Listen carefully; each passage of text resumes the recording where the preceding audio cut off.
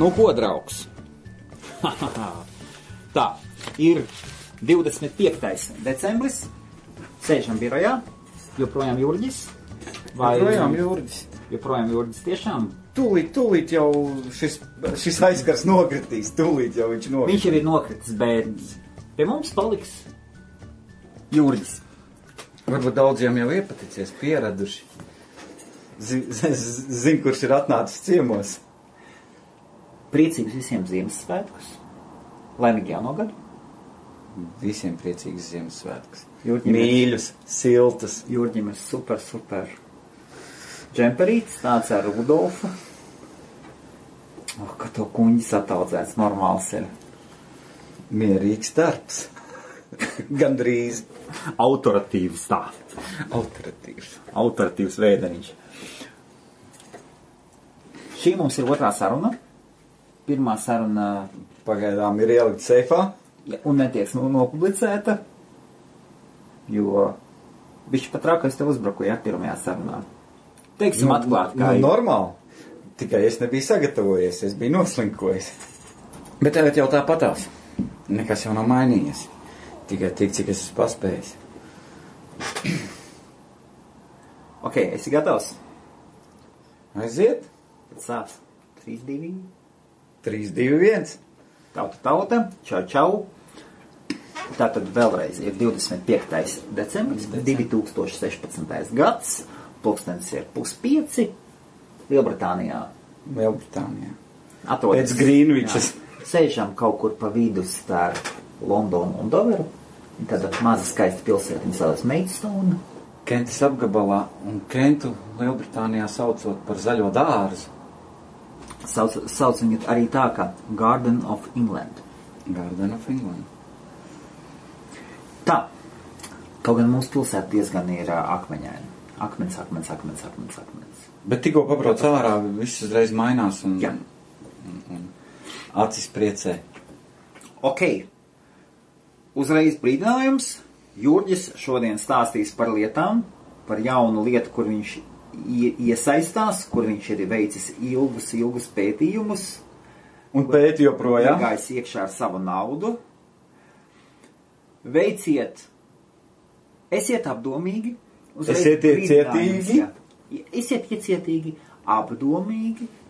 Jurģis padalīsies ar savām domām un paskaidrojumiem, kāpēc viņš iesaistās tīkla, kā tas sauc? Tīkla mārketings un varbūt pat tā saucamā piramīda. Bet viņš tā teiks, ka nav piramīda, ja? Visu var uzzīmēt kā piramīda, arī ģimenes koks, dzimtas koks. Jā. Jebkuru darba vietu, ņem jebkuru warehouse. Katrs aizbergs ir piramīda. Kā katrs to uztver? Ir ļoti daudz. Tīkla mārketings ir principā samērā jauna industrija. Jā. Ja es nekļūdos, gadi 40 tikai, varbūt mazliet vairāk. Un visu jaunu nevar viegli pieņemt. Ir tādi attapīgi darboņi bijuši, kas uz to ir ātri nopelnījuši, savāc savus čemodānus vai pat ar vagoniem naudiņu un pazūd. Tāpēc es par piramīdām. Piramīda ir tas, kas neko tev nedod. Piramīda neko neražo. Nav pilnīgi nekādu produktu. Viņu vienkārši vāc naudu. Tās ir finanšu piramīdas. Tās ir finanšu piramīdas un cik es zinu, tad finanšu piramīdas visā pasaulē ir aizliegts. Visās zināmajās valstīs. Tavā gadījumā tā nav finanšu. Tā nav finanšu piramīda. Ok. Tā, es uzreiz, dārgais klausītāji, es atļaušu Jurģim runāt. Varbūt es šādi un tad iejaukšos, es centīšos neiejaukties, lai mums nebūtu trešā reize jāpāraksta. Analizējiet paši, ko viņš saka, pārbaudiet, paskaties, bet mēs kā visi cilvēki vienkārši skatāmies apkārt un meklējam jaunas iespējas. Pilnīgi pareizi. Pastāst, kā viss sākās? Viss sākās ar to, visu laiku gribās pašam kaut ko savu. Bez tā visiem ir jāmaksā rēķini. tekošie rēķini kaut kādai kompānijai vai papucim, kurš, kā lai to maigi tagad pasaka. Nu, nepatīk man staigāt priekšniecībai no aizmugurs un bučot dibēnu. Jā, angliski saucās brown nose. Es starp citu lūdzu jums ekspres kursu angļu valodā. Brown nose. Es dzirdēs, jā? Nē. Brūnais deguns. Deguns ir brūns, tāpēc, ka tiek pārāk bieži laizīta pakaļ priekšniecībai vai augstāk stāvošiem cilvēkiem. Baigi tas tāds, nezinu, ar pieredzi vai vecums nāk ar pieredzi vai pieredzi ar vecumu. Nu, kaut kā tas paliek ar katru gadu nepatīkamāk. Aha. Un protams, ka tu nedziedi pēc priekšniecības stabulas, uzreiz mēģina tevi ietekmēt, kaut kādas sankcijas, mazāk darba tevi iedod, sliktāku darbu. Tas, un nav nozīmes, kādā industrijā tu atrodies. Tas spiežās ārā pa visiem galiem. Gribās kaut kādu neatkarību, vai mans darba rezultāts ir atkarīgs no manis pieņemtajiem lēmumiem. Tāpēc tiek meklēt kaut kādu alternatīvu, citas iespējas. Atceries, pieskāros pārvedājumiem. Jā. Arī tur viss nav tik vienkārši. Tā, tagad es vēl Stop. Jā, labi. Mēs runājam par iespējām. Jā. Kāpēc es līdz šim esmu nonācis? Jebkurā sfērā. Visi zin, kad mazliet man tie dzelži un tehnika ir tā kā bišku tuvāk, bet pēc 2 gadu praktizēšanas es nonācu pie secinājumiem, ka es negribu skrūvēt svešas mašīnas. Jā. Ar remontdarbiem negribu. Bet doma bija, kad tieši transporta sfērā izveidot savu biznesu, varbūt no sākuma kā pakalpojumu, varbūt servisu un tā tālāk ņemt un attīstīties. Joprojām ir, ne tikai bija partneri, bet no kļūdām mācamies. Jā. Un pieredzi dot savu, un es izdarīju secinājumus, kad es to negribu. Tā. Mazliet es tev pamatīšu atpakaļ. Tu vienmēr esi meklējis interesantas struktūras. Es atceros, tu senāk man kaut ko mēģināji runāt gadus 5, 6 atpakaļ par kādu savu Lioness, vai kas tev bija? Viņš joprojām ir, tā ir pircēju apvienība. Tad tur kaut ko ņēmies, bet tur nebija īsti aršana, jā? Lielbritānijā tas tāds gandrīz Krievu biznesa sanāk. Ok, tad to meklēji, un pēc tam cik tu nesen, mēs varam pateikt, par ko iet runa, par kādu sistēmu? Jā. Pilnīgi noteikti. Tas ir jaunais norēķina veids, tā ir kriptovalūta. Okay. Elektroniskā nauda. Kāds varbūt dzirdējis par pirmo celmu lauzēju, tas ir bitcoins. Jā. Kurš patreiz ir topā. Laikam tie, kas nezina, mazliet bišķiņ jāpieskarās, jāpastāsta, kas ir šī elektroniskā nauda un kāpēc viņi tikai vispār izveidot pašreiz. Kriptovalūtas pieņem apgriezienus un prognozes ir pat finansisti atzīst, ka tā ir nākotne. Piekrītu. Es nevaru nepiekrist attiecībā par Bitcoin. Tieši par Bitcoin. Es nezinu par pārējām. Tāpat kā arī pasaules valūtas. Piemēram, manā gadījumā es savā mājaslapā visām esmu pieslēdzis sistēmu, ka es pieņemu gan naudu, gan Bitcoin maksā. Jūs varat man maksāt Bitcoinā. Par maniem pakalpojumiem es pieņemu identiski.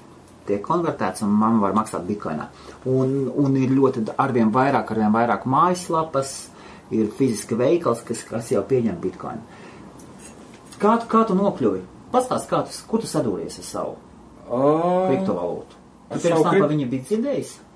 Es biju dzirdējis par bitcoinu, bet cilvēkiem, kas man apkārt kaut kā viņi saka, jā, es kaut ko esmu dzirdējis, jā, tur kaut kas ir.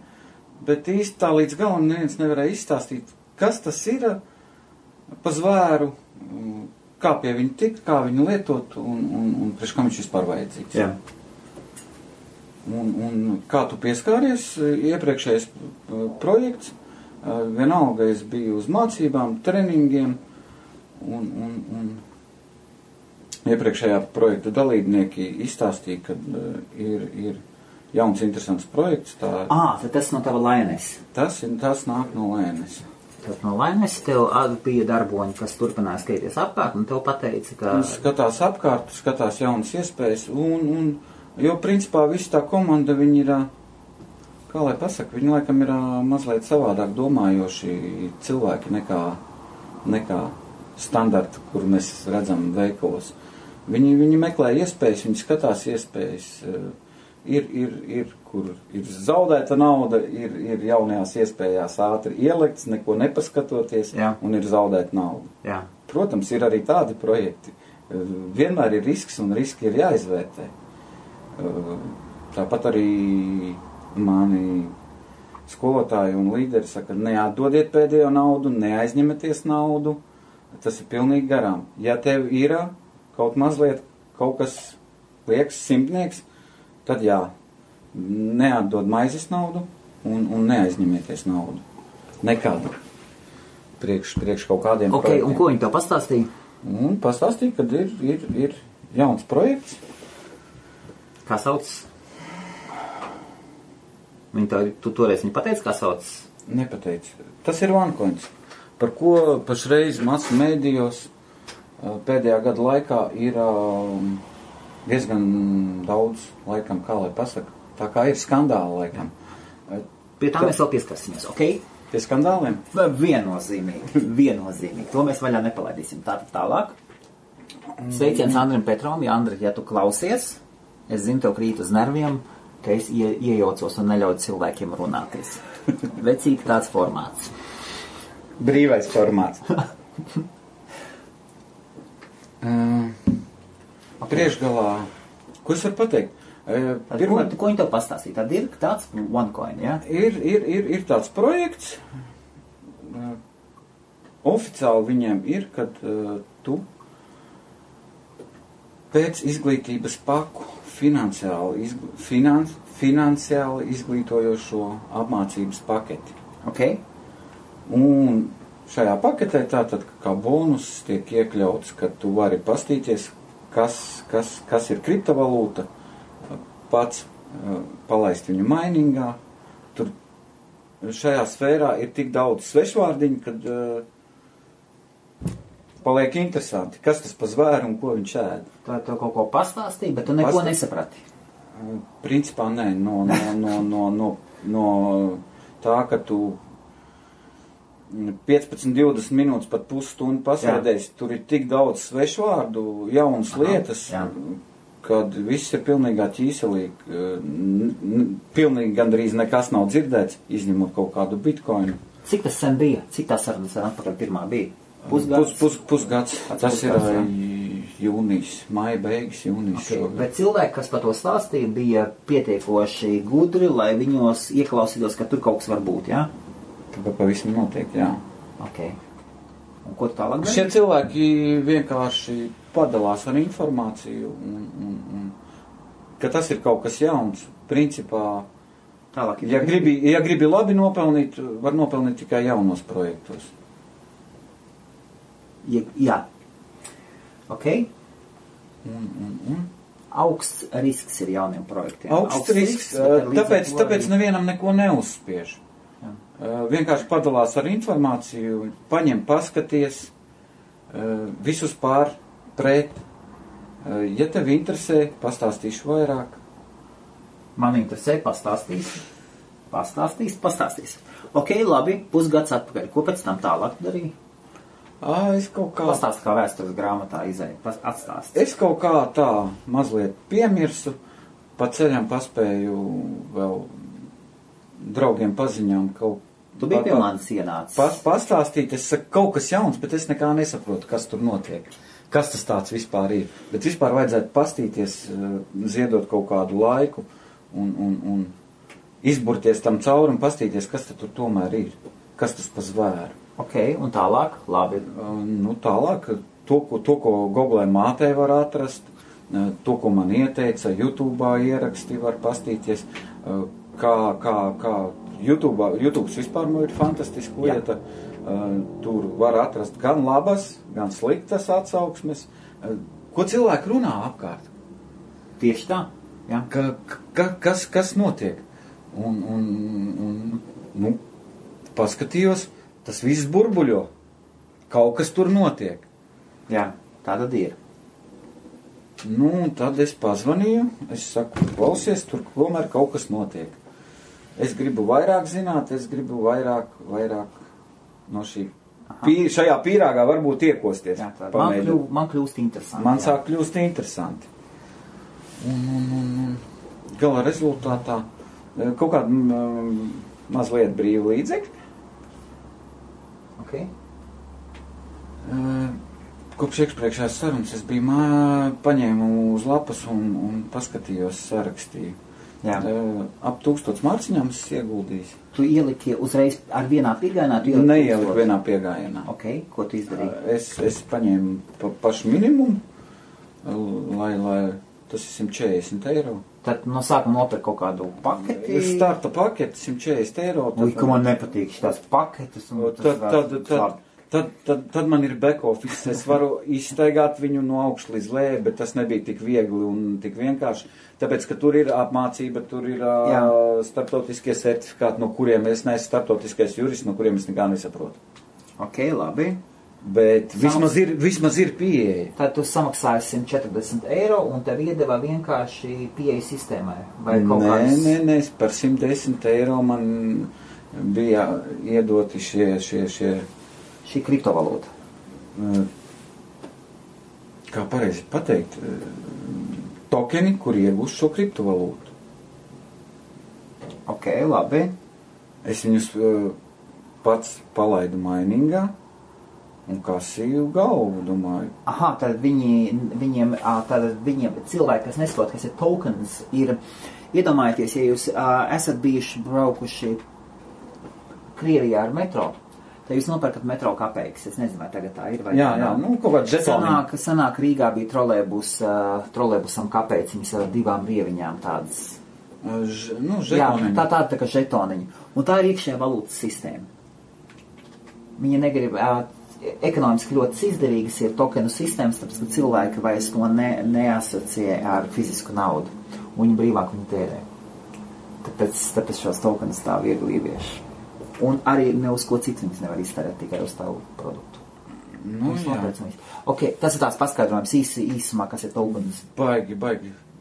Man prieks, ka es runāju ar tevi. Jā. Jo tu mazliet orientējies internetā un viņa tehnoloģijās. Ok, nopirki žetoniņus, tad žetoniņus tev 110 eiro, un ko tev tie žetoniņi deva? Viņi man iedeva 1000 tokenus. 1000, ok? Tad kompānijai ir iekšējie bonus. Kā pareizi. Un kā ko tev vajag darīt? Tu ieej iekšā, tu redzi, ka tev tagad 1000 tokeni ir, un ko tev viņiem dari? Es viņus varu palaist mainingā. Vai arī vari turēt? Vai arī var turēt, bet tad viņi tā arī stāv kā tokeni. Jā. Tā kā sarežģītība aug, tad principā es zaudēju ar katru dienu, ar katru nedēļu. Ok, tad tu viņus nopērc, lai viņus liktu darbā. Lai viņus liktu darbā. Jā. Tad tu nopērc kaut kādus virtuālos darbiniekus.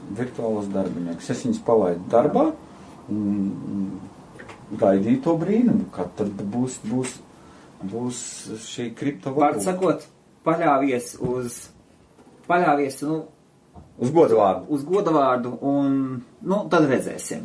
Ja kas norakstīs tos 140 norakstīs, vai tā pirmo reizi. Ok, labi, avantūrisks.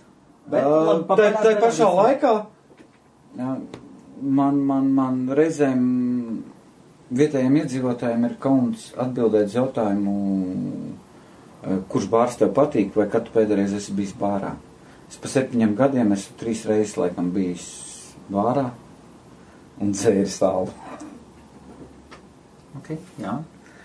Te pašā laikā, kad jaunatne aiziet uz naktsklubu, viņi tos Lielbritānijā 140 eiro, tas ir apmēram cik sanāks, 110, 120 māciņas. Tā ir normāla naudas summa, kas ir vienam vakaram nakts. Nu, arī tad nāc mājās, kad 10-15 tev kabatā viss. Jā, ir. Jā. Ok, tātad ieliki iekšā, apmēram izmētāji, īpaši neko daudz nesaprastams. Neko nesaprastams. Jo tā parasti ir, tu no sākuma, kas vienkārši seko instrukcijām. Seko instrukcijām, jo tur pilnīgi neko nevar saprast. Tas ir tāpat kā paņemt meiteni no vidusskolas izlaidumu un pateikt, tev tagad jābrauc ar autobusu. Lūdzu, ņem brauc. Nu, taču reāls šoks. Kā viņā iekšā tikt un kas vispār jādara.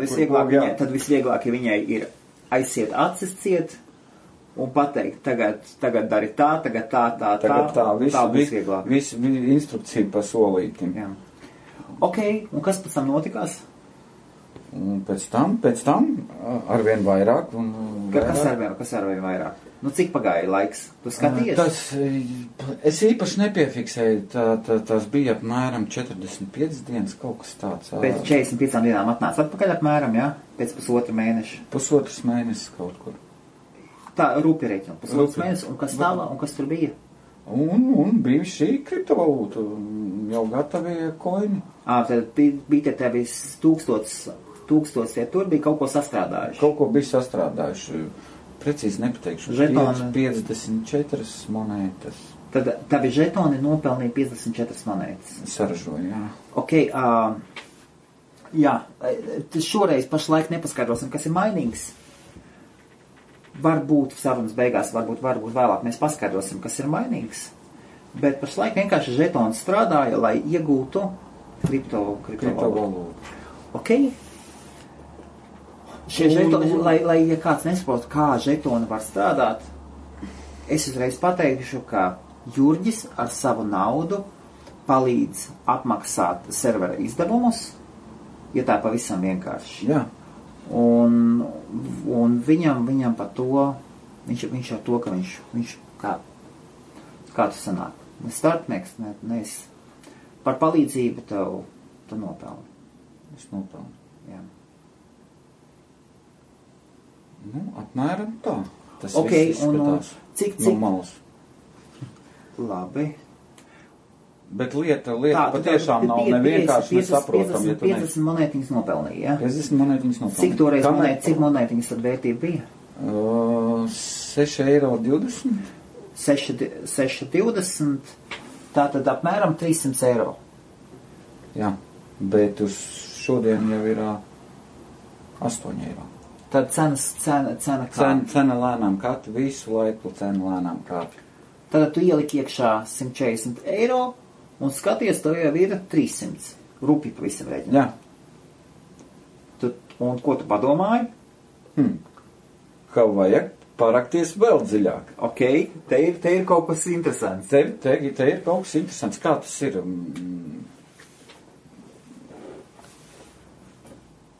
It kā no vienas puses nekā nesaprotam, no otras puses nemaz tik traģiski un smagi nebija. Jā. Mazliet kaut kas jāpamācās, jauna informācija, jaunas tehnoloģijas. Tavis sākotnējais žetoni, viņi vēl turpina strādāt, vai viņiem ir cikls 45 dienas? Nē, viņiem cikls, kā saražojās. Laika cikls vai kas ir kaut kāds apjoms? Sarežģītība ir tas, kas apēd šos tokenus. Jā. Tad, ja nekļūdos, ņemsim 70, tā sarežģītība bija 70, par katru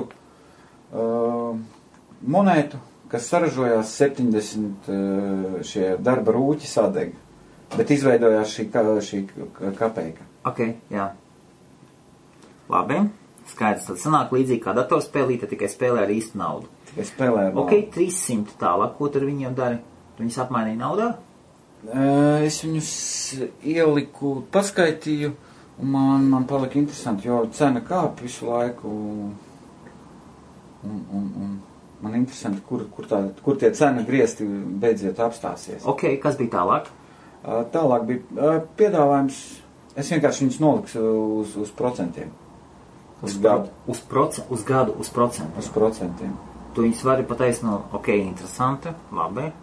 Ir piedāvājums, pēc tām jau es tikai, kad ieliku uz šiem 10%, tur ir piedāvājums, uz gadu ir 10, uz 18 mēnešiem ir 11% par gadu, jā.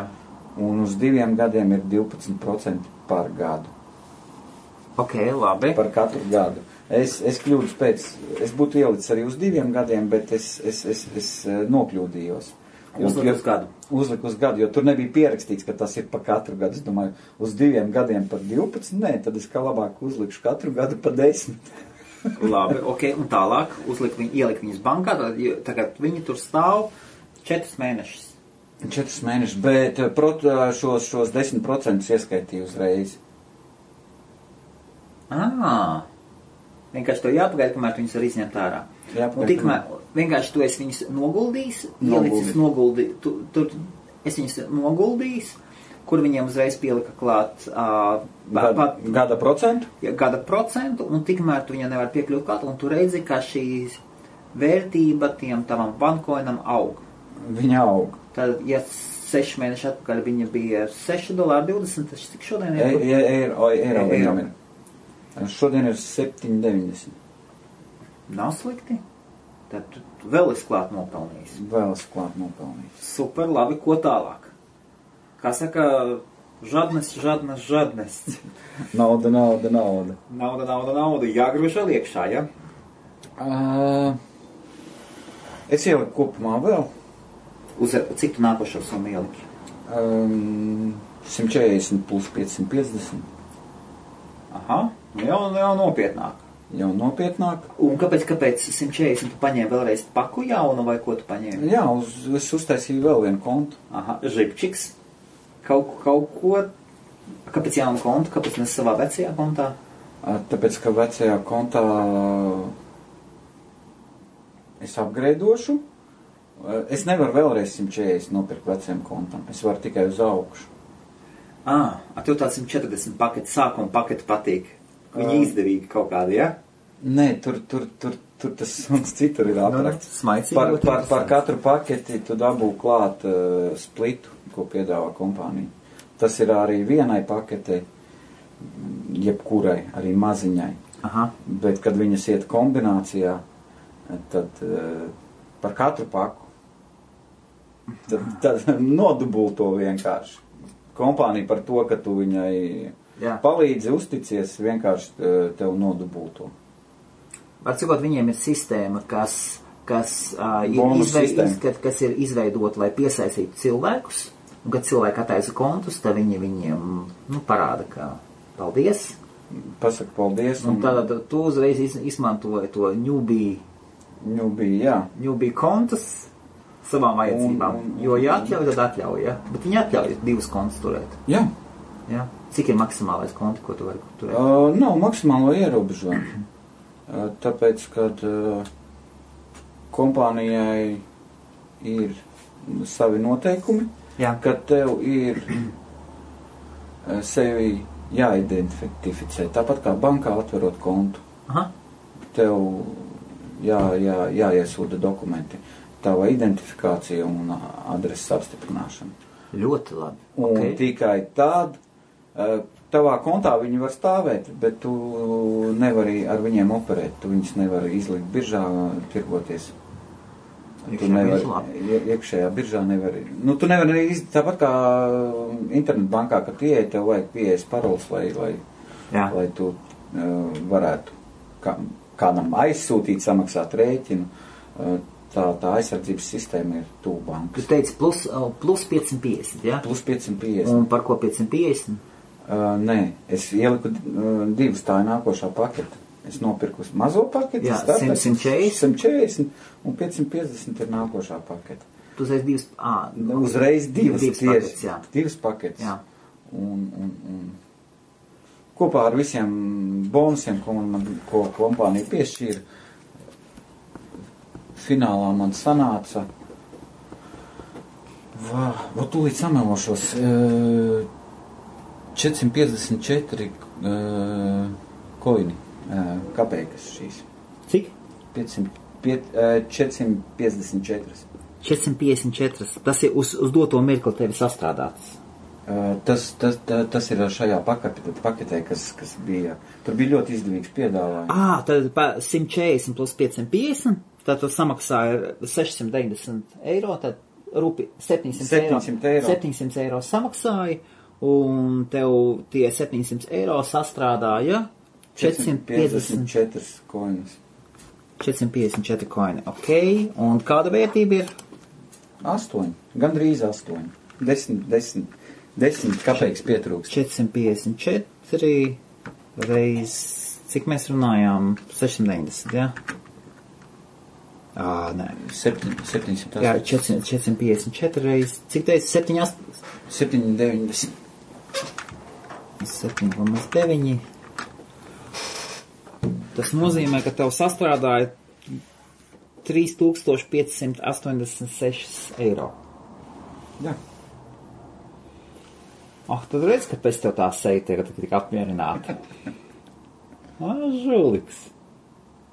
Ok. Un par šo brīdi, kamēr viņi tur būrās, jo tad, kad es šo visu procesu darīju, tas bija, ja nekļūdos, septembris, un tad tā cena bija kaut kādi 7 eiro, ap 7 eiro bija. Un pirmie 140, cik tev sastrādāja? 54?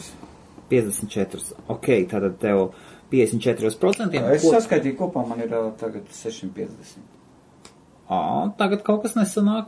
Tad tu pēc tam vēl kaut ko darīji. Tad pirmā paka tev ielika 140 eiro, tev nopelnīja 50. Tā jolki palki. Tā, rēķināsim tagad rupi. Tā. Ātri un rupi jau tur kopā kaut kādi 5000. Kapitalizācija. 54 reiz. No sākuma bija 620. 330. Kā tu Helmuts pieķērās pie kalkulātora? Viņam tagad interesē cipari. Tu ieliki 140, pusotras mēnesis, 330 izteiksmē. Jā. Tie, kas klausās, jums ir iekšā birža, kur savā starpā pērk un pārdod šos OneCoinus, un šī ir cena, pa kuru tu reāli tevi pircē, kas tev nopirkt viņus. Jā. Un dempingot cenu kompānija atļauj vienreiz. Tātad tu to mēs tagad ne. Pēc tam nākošie, pēc tam tu ieliki 690, un tev viņi nopelnīja 3600. Arī pusotru mēnesi. Vai mēnesi? Nē, tas jau bija ātrāk. Tāpēc, ka 1. oktobrī viņi nomainīja šo blockchain sistēmu. Labi. Un, pati kompānija saka, ka viņiem ir visātrākais blockchains pasaulē uz doto brīdi. Un kā blockchain var būt ātrs? Blockchain, tas, kas... Transakcijas... Tas ir žurnāls, kur tiek saglabātas visas žurnāls. Iepriekšējais transakcijas vajadzēja gaidīt 10 minūtes. Tagad... Tas softs upgradeots un... Softs upgradeots. Jā, tas ir viss tā programmatūra. Labi, skaidrs. Ja jūs neko nesaprotat no šiem vārdiem, es jums ļoti jūtu līdzi, bet klausieties, sekojiet līdzi. Pieskaramies jaunām lietām. Ejam tālāk. Skaties, ieliki 3 sekundžu paudze. Par jaunām lietām mēs esam aizgājuši un nemaz neatceramies. Iepriekšējā sarunā arī, Helmut, es pat redzu uz galda. Atceramies 98. gads. Jā. Top kompānija mobīlē telefoni, Nokia, ja? Un kur tehnoloģijas ir aizgājuši tagad. Tagad visiem ir skaistie glaudāmie touchscreeni, ja? Jā. Kuros, tagad laikam, tur ir viss. Tur ir internets, tur ir spēlītes, tur ir vajadzīgas lietas. Visādas aplikācijas. Telefoni ir iegājis priekš, tagad jau ir 3D printeri. Visādi tehnoloģiskie brīnumi. Nekas nestāv uz vietas. Viss attīstās tik strauji, kad vienkārši jāiet tam laikam līdzi. Okay. Es par tiem svešvārdiem, lai cilvēki nebaidās. Tā, labi. Super. Tad tu esi ielicis 140, 600 aktīvs. 700, tā tu ielika 830. 830 tu ielika līdz šim momentam. Pēc tam tu vēl kaut ko ielika iekšā. Vēl, jā. Vēl 140. Vēl vienu kontu. Un tad tu uztaisīji vēl trešo kontu. Vēl trešo Kāpēc tikai 140? Kāpēc nelika klāt 550 vēl? 140 plus 550. Tāpēc, ka tuvojās decembris Ziemassvētki. Nauda vajadzīga. Un pie tam vēl es visus ieliku seifā. Tu visus savus lielos tos... Viss man ir ielikt seifā. 454 akal uzlikt uz 10%. Man brīvi. Nē. Uz gadu? Uz gadu. To kļūdu es uzzināju tad, kad novembrī. 24. novembrī Rīgā bija liels pasākums. Bija iemesls un iespēja aizlidot uz dzimteni, apskatīt mīļo galvaspilsētu. Jā.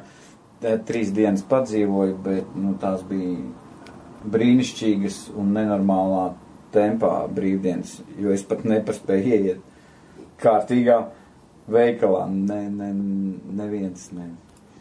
Okay, ne Vimī, ne Maksim, man nevienā veikalā pat nepaspēju. Vienīgie veikali, tās bija grāmatnīcas, ko es paspēju apciemot. Tā, nākošais. Kad tu ieliki nākošo iekšā? Pēc tam tu ieliki iekšā vēl 140. Cik tas sen bija atpakaļ? Pēc Rīgas.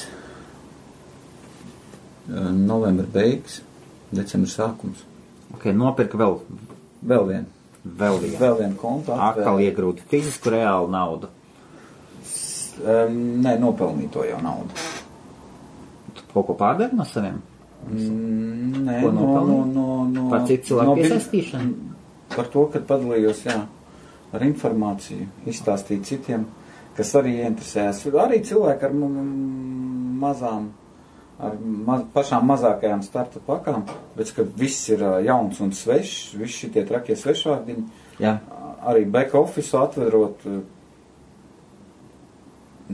kā lai pasaka, neuzreiz var saorientēties cilvēks, kas nesēž ofisā birojā, kā Helmuts, kurš nodarbojās interneta vidē, arī tad, pat tad, kad tu tiec savā back officeā, arī tad nav skaidrs. Ir okeāns jautājumu, un šie jautājumi neizbeidzās. Viss jauns ir savi riska faktori, bet... Tātad tu ieliki tos nākošos 140, un tad tu esi kopā, jau ieliks 970. Un cik tā tie nopelnīja 140? Viņi vēl strādā? Nē, viņi pie jaunās upgrade sistēmas tas bija, ja nekļūdos, 2 dienās viņi jau bija visu izdarījuši, saražot. 2 dienās? 2 dienās. 2 dienās 140. Cik viņi sataisīja? 50 un kaut kāds komandas bija 50 ar kaut ko. Aiz komatu es īpaši neiedziļinājos. Tātad 50. Un atkal cena pašlaik ir gandrīz 8, jā? Gandrīz 8. Tad bija 720. Tad bija 720. Ok, tad 350. Ja 140, izņēma toreiz 350, atkal uzliek uz procentiem? Vai ko? Jā, es izgājos cauri pa kontiem, saliku uz procentiem. Galveno kontu, pašu pirmo, tur var uzlikt ienākošos nopelnītos automātiski ielikt uz seiveri, uz procentiem, vai vienkārši noņemt nost. Kas tā pa skaudību? Kāpēc jau negrib kaut ko naudā izņemt ārā? Tāpēc es arī noņēmu, lai man automātiski neiet iekšā. Tagad man ir nopelnīti, laikam, brīvie 10, kas stāv, kurus es negribu vairs likt seiverī. Jā. Tagad es gribu nonākt līdz tam, ko tu saki. Tagad es viņus gribu ielikt biržā un notirgot. Jā, tagad jādabā atpakaļ savu ieguldītais 1000.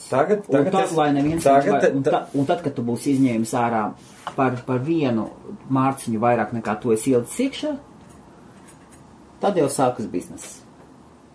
Pilnīgi pareizi. Un tāpēc tagad vairāk es neguldu tajos seiveros. Tagad es gribu izdarīt šo nākošo soli, paņemt un notirgot. Pirmajā pakā pa 140 tu dabūji 54, ieliki noguldījumā, tev pielika 5 klāt, uzreiz 59, 10%. Es tur vēl norādu bonusu. tad, kad viņi apgreidoja uz šo jauno... Ok, cik tev tagad kopā viņi ir? 650. Ak, Dievs! Tad 600, tev kopā ir 650, no cik viņiem ir? Tad 642 ir noguldīti, jā? Kaut kāds 640, jā, ir noguldīti. Tad 640 ir noguldīti, kur viņš naudai nevar tikt klāt. Cik ir vērtība pašlaik? 790. Reiz 790. Tad kopā viņiem ir 5056 eiro vērtībā. Kapitalizācija. Jā, 1000. Un paklausies, kā Banka Baltija. MMM ADHēt. Skatīsimies. Ok, un vēl tev uz rokas ir kaut kāds. Uz rokas. Tagad, tāpēc, kad jāskatās, jāmācās, liksim iekšējā biržā, mēģināsim tirgot. Aha. Super, un tagad jūties labi? Labi, tāpēc, kad tur, kur prasa tavu identifikāciju, tur ir tavs profils. Jā. Tur nevajag rakstīt nekādu vecmāmiņu vai vectētiņu, kuri jau ir sen aizgājuši vidsaulē, jo kompānija var nobloķēt. Tu netiks ārā. Okay, ir cilvēki, kuri spēlējās. Viņi uzliek kaut kādu savu mājdzīvnieku vārdiņus, tur ieliek iekšā. Tur, kur tev jāraksta vārds, uzvārds. Un pēc tam, tad, kad tev ir jāizsūta tavas personības identificējošie dokumenti, tad viņš vienkārši nevar sevi identificēt. Un tur ir vēl speciāla ailīte, protams, tavai bankai. Jā. Es nezinu, cik ilgā laikā, es neesmu vēl skaitījis uz banku, es ieliku savu Lloyds banku. Startautiskie visi tie kodi garie. IBANs jāraksta. Aha. Un skaidro naudu, kas ir nopelnīta no tīkla, es varu, transakcija maksā 15 eiro, es varu vienkārši viņu aizsūtīt uz savu bankas kontu norādīto. Jā. Viss ir tik vienkārši.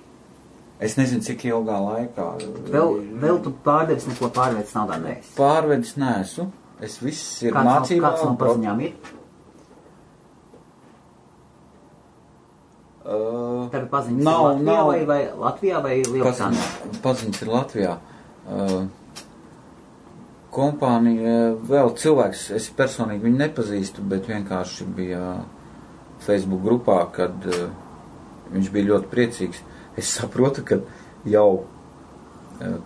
es nesaprotu, kas tā pa biržu, jo tā nav mūsu birža. Es saprotu, ka viņš kaut kādā pagrīdes biržā vai melnajā biržā. Es nezinu, vai tikai savus koinus vai kopā ar visu kontu. Jā.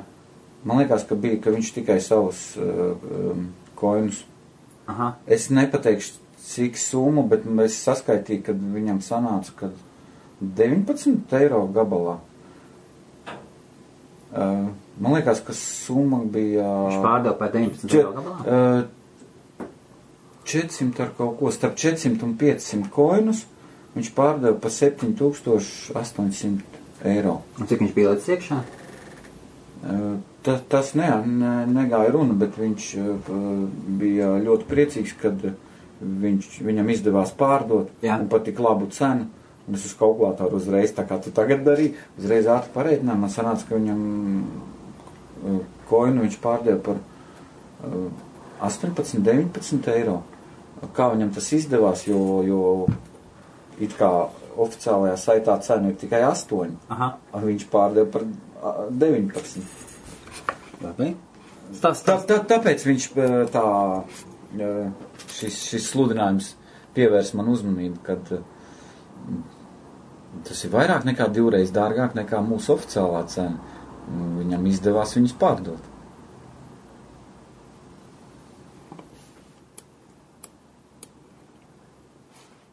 Tas bija tas, kas pievērs man uzmanību. Es joprojām, es pats skatos, mācos, neviens profesors nav piedzimis, skatos, mācos, mēģinu. Tagad es pienācu pie šī nākamā soļa, kad, skatīšos, darbošos, likšu iekšējā biržā un mēģināšu notirgot. Noteikti, ka Helmuts interesēsies. Jo viss notiek, viss ir procesā, un noteikti pēc kāda brīža es atkal būšu jau kaut ko izdarījis. Tad pašlaik, ko tu esi izdarījis? Tad tu esi ielicis nepilnu 1000 eiro, tevi ielicis kriptovalūtas iegūšanas sistēmā, saucamajā mining.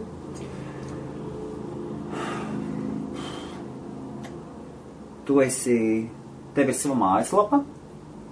Man ir savas mājaslapa. Pateicoties Helmutam. Jā, lūdzu. Paldies. Ņem par labu. Jā, nav arī gluži tas paveltis. Tad tu esi nolēmis pieķerties nopietnāk klāt. Nopietnāk. Starp citu, paldies Jurģim. Jurģis man palīdzēs apmaksāt daļu manu biroju. Man ļoti negribētos, lai tu atgrieztos uz ceļa. Man arī ļoti negribās. Nu, izskatās, ka tā nevajadzētu.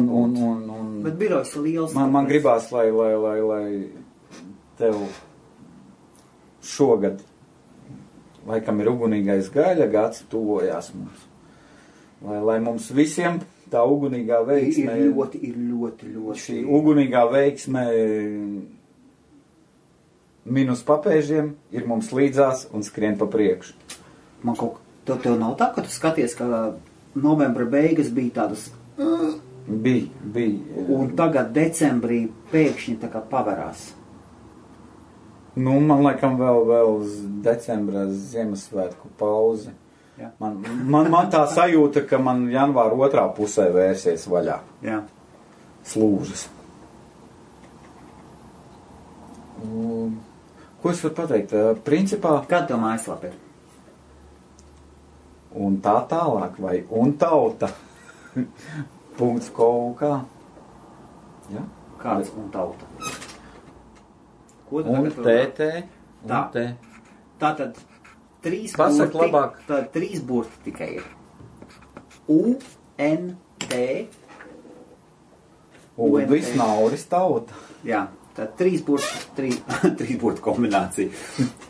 Tad 3 burti domēns, viens no maniem domēniem. Man ir kolekcija ar premium domēnu vārdiem, un vienu es Jurģim iedodu lietošanā, lai lieto. Ļoti labs domēns viegls. Un tālāk, un tals vienalga. Un tā tālāk, jā. Kā kuram vieglāk atcerēties? Un šeit jau... Tur ir kontakti. Kas tur ir? Tur ir kontakti. Tur ir kontakti informācija. Tur varat uzzināt Jurģa vārdu. Jurģis neslēpjas īpaši. Īpaši neslēpjos. Es nezinu, man laikam pielips viņš tāds mīļš. Ir tur pseidonīms. Telefona numurs ir iekšā, jā? Telefona numurs iekšā. Fotogrāfija. Kopā ar 2, kas te tādi ir? Kopā ar 2 kompānijas līderiem. Viens ir Soms, viņš ir jau Eiropas koordinators. Pastāsti par kompāniju. Kompāniju izveidoja jauna sieviete ar labu izglītību. Vācijā studē ekonomiku, nepateikšu, kurā universitātē, un Lielbritānijā jurisprudenciju. Aizmirsu. Jā. Tāds dīvains vārds kompānijā, ja nekļūdos, McKinsey kompānija, ja? Daudz miljardu kapitālu. Viņa strādāja šai kompānijā. Jā, mazu pauzīti. Es neticu, ka es esmu izdzēsis.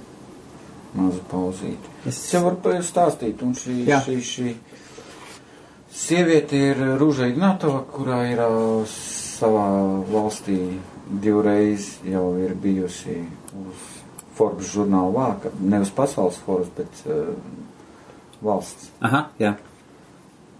Kā gada sieviete, un izrādās, ka viņa šajā McKinsey kompānijā tieši pētīja tirgu un kriptovalūtu, un kā šī valūta ietekmēs biznesu, ekonomiku. Jā. Un viņi nonāca līdz tam, ka viņa izveidoja šo kompāniju OneCoins 2014. gadā. Tāpēc, kad laikam viņa arī nodarbojās ar statistiku, izrādās, ka ļoti daudziem cilvēkiem nav pieejami pasaulē bankas pakalpojumi, bankas kartes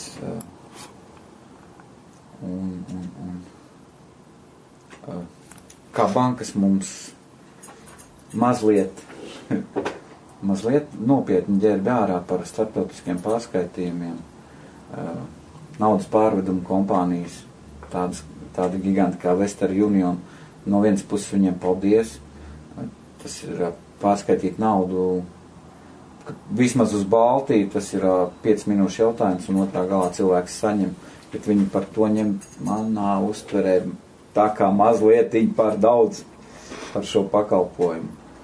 Un tā kriptovalūtas doma, kompānijas doma, koncepcija.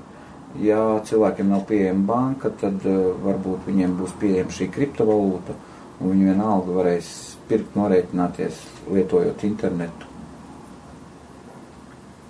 Tā ir šī kompānijas koncepcija. Uz doto brīdi pēdējā informācija, kas bija Eiropā, jau ir 7000, vairāk kā 7000 uzņēmēji, kuri pieņem vismaz daļējā atmaksā OneCoin kriptovalūtu. OneCoin jau pieņem? Jau pieņem. Tie ir restorāni. Redzēju sludinājumu, kad Latvijā var nekustamo īpašumu izīrēt 50 uz 50, tātad 50% maksājot skaidrā naudā un 50% jau var norēķināties ar šo OneCoin kriptovalūtu. Tieši ar OneCoin, nevis ar bitcoiniem, bet tieši ar OneCoin. Jā. Ok. Paskaidro lūdzu. Jautājums. Dienas bizness. Priekšā ir attaisīts vaļā dienas bizness. 2016. gada 9. decembris.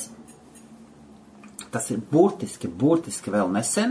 Un tur ir rakstīts FKTK, tad tas ir Finanšu un kapitāla tirgus komisija, atkārtot brīdina par OneCoin sniegtajiem pakalpojumiem. Viss raksts ir tāds, ka viņi saka, ka viņi ir informēti, ka ir OneCoin, ka OneCoin rīko seminārus, arī to pasāstīs par semināru, kurā tu biji, jo tu biji, vai ne? Es biju, jā. Bet, kas pievērš uzmanību tas, ka viņi jau otrajā rindkopā saka, ka nelicenzēti komersanti un cita līdzīgi veidojumi netiek valstiski uzraudzīti. Un iedzīvotāju intereses tādajādi netiek aizsargātas. Tad tas, ko viņi saka, ka OneCoin nav licencēts tirgus dalībnieks. Es neesmu izpētījis šīs starptautiskās licences. Manas domas, kad vienkārši kāds satraucās, ka kaut kas iet garām valsts kasē. Un tā ir kriptovalūtu būtība. Tā ir kriptovalūtu būtība. Katram pēc savas sirdsapziņas. Par savu peļņu. Tu atbilstoši savas valsts likumdošanai, tā valstī, kurā tu atrodies, maksā nodokļus. Jā. Un kur ir problēma? Ja es esmu nopelnījis 10 000, es pasaku valsts ieņēmumu dienestam, es esmu nopelnījis 10 000, es no šiem 10 000, mums Lielbritānijā ir cik? 21? Mums ir neapliekamais minimums, ja nekļūdos, ir 5800 uzņēmēju darbībā vai ar investīcijām kaut kas ir. Tātad noņemam nost neapliekamu. Tas ir neapliekamais. Noņemam nost neapliekamu, no atlikušās summas samaksājam 21% ienākumu nodokli. Es domāju, ka viņam nebūs nekāda pretenzija.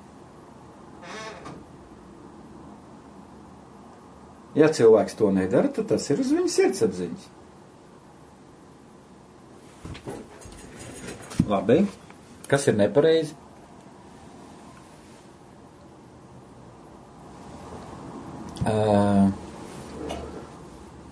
Var nokļūdīties, kurā mēnesī arī Somijā par kompānijas darbību pacēlās vējš un skandalozi raksti, un arī bija piesaistīta policija, ekonomikas policija, kompānija tika Somijā. Laikam var droši teikt, ka samērā drastiski pārbaudīta. Jā. Un tas rezumē bija tāds, man izraisīja smaidu, tāpēc, kad uz doto brīdi Somijas teritorijā valsts iestādes un policija pārbaudot vankojumu kompāniju neatrada neko nelikumīgu. Jā. Ar piebildīti. Pašreiz viss ir likumīgi. Varbūt nākotnē kaut kas mainīsies. Paliks jūsu darbība nelikumīga. Tas tā, es nezinu. Vai nu ir nelikumīga, vai nu ir likumīga, vai nu nelikumīga, bet pašreiz viss ir likumīgi, un pēc tam varbūt vēlāk mēs kaut ko atradīsim, ar ko jūs nodarbojaties nelikumīgi. Tu vispār saproti, ko tu dari? Ar ko tu nodarbojies? Jautājums tev, vai tu saproti, ko tu nodarbojies?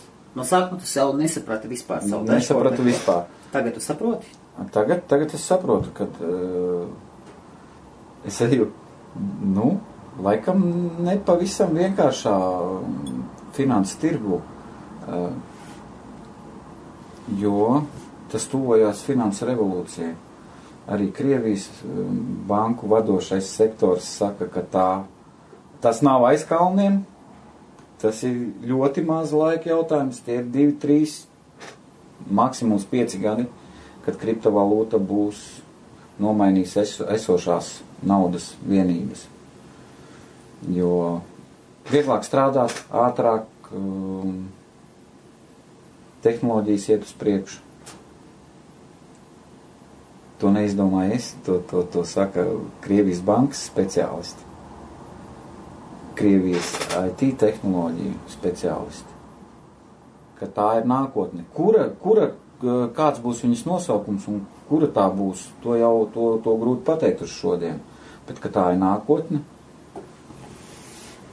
pavisam noteikti. Un katrā ziņā, pat tad, ja es kļūdīšos, es personīgi jau esmu sagatavojies. Ja nu pēkšņi es būšu kļūdījies, tad mans autobus mani joprojām gaidīs. Bet šī iespēja negaidīs. Tā arī iespējām ir. Kas ir, tas ir. Es uzreiz pateikšu, es neesmu ielicis savu naudā OneCoin.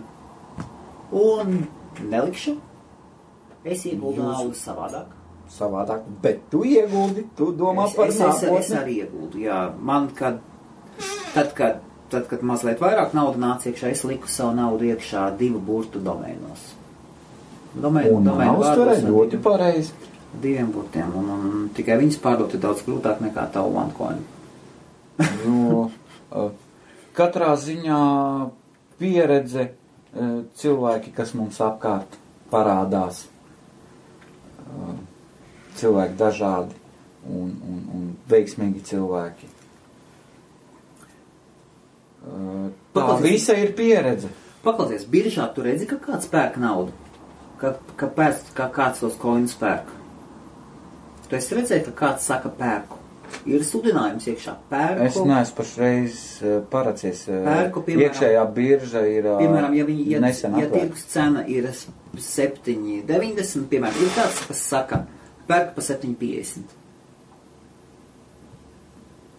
Godīgi teikšu, neesmu paskatījies. Okay? Neesmu paskatījies. Jo tikko ir nevis kāda cits, man nepatīk tas, kad autoritātes nosaka cenu. Man pirksta izīta cena nav cena. Tirgus cena ir, es uztveru vārdu tirgus piedāvājums un pieprasījums. Reālais pircējs, ko jau maksā, tā ir tirgus cena. Tā ir esošā tirgus cena. Ir vēlamā tirgus cena, kādai ir cenu kādu vēlās pārdevējs, un tad ir esošā. Ir bijuši piedāvājumi lētāk, jā, bet... Par cik jau piedāvāja nopirkt?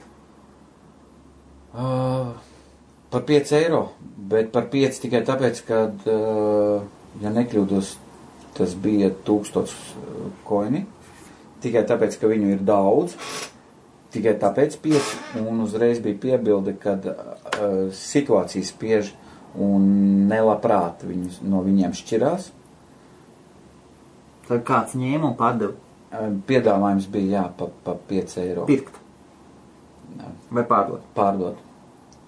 Aha, ok. Bet ar tādu nosacījumu, kad visus uzreiz tikai tad bija šī cena 5 eiro. Tad, ja tu savus, un iespējams, ka viņi pārdeva, vai ne? Kāpēc tu nenopirki? Nebija brīvu dzīvu līdzekļu. Tas ir 5000 eiro. Tā, cik tev kopā koini 650, jā? 650 koini pa $5 būtu 3250. Tavā gadījumā ieliec 1000, paņem 3000 ārā. Nu, nav slikti? Nav slikti. Nav brīvas naudas, ar ko to operēt. Pašreiz nav. Kādi tālākie plāni? Tālākie plāni.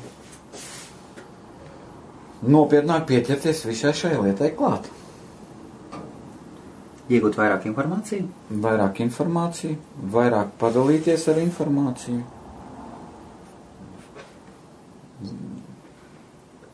Atrast domu biedrus. Ļoti laba doma atrast domu biedrus, jā? Kam arī, kas varbūt gribētu pastīties, izpētīt šo jaunumu vairāk. Un varbūt arī paši sākt mācīties un darboties. Aha. Izstāstīt. Cik tu pašlaik cilvēks esi piesaistījis? Es precīzi nepateikšu.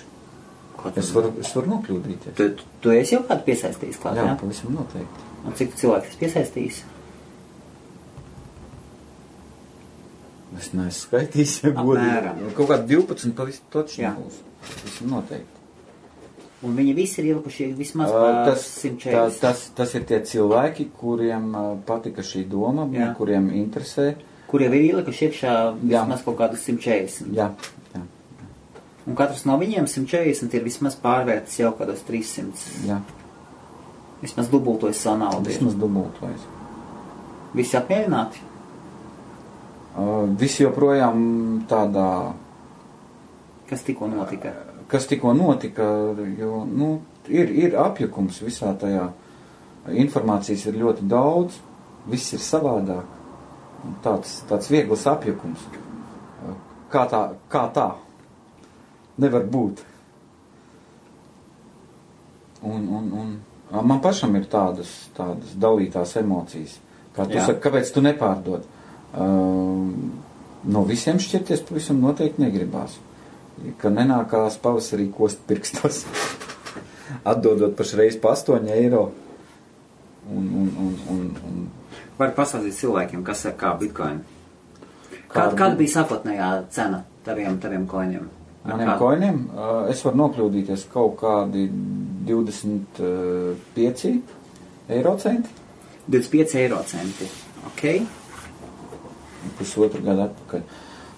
Vēsture ar bitcoin. Bitcoins ir vectētiņš un pirmais celmlauzis, kas ienāca pasaulē un internetā kā interneta valūta. Ja? Viņu sauc arī par interneta zeltu. Kāpēc izstāstīsim varbūt citā reizē.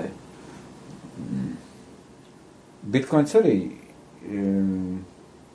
pat joprojām nav zināms, kurš viņu izdomāja, bet pavisam noteikti kaut kāds programmists palaida šo projektu internetā, kur katrs varēja ar saviem mājas resursiem, pareizi, ja? Stāst. Ar saviem mājas resursiem, ar savu datoru saražot šo bitcoinu. Viņš ir interneta vidē, nav piesaistīts nevienai valstī, nevienai valdībai. tikai uz pašiem lietotājiem. Paskatieties YouTube par Bitcoinu garās filmas, ko ir taisīts pa stundai, pa pusotrai stundai. Ir kāds, ja nekļūdos, Bitcoin documentary. Ir ļoti laba filma bija. Es visu laiku, kad ir iespējas, visu laiku skatos, kas ja kādreiz skatījos filmas un seriāls, tagad arī paskatos. Tad jūs apmēram sapratīsiet, par ko iet runa. Kas ir Bitcoin, kas ir minings un par tām Amerikas picām.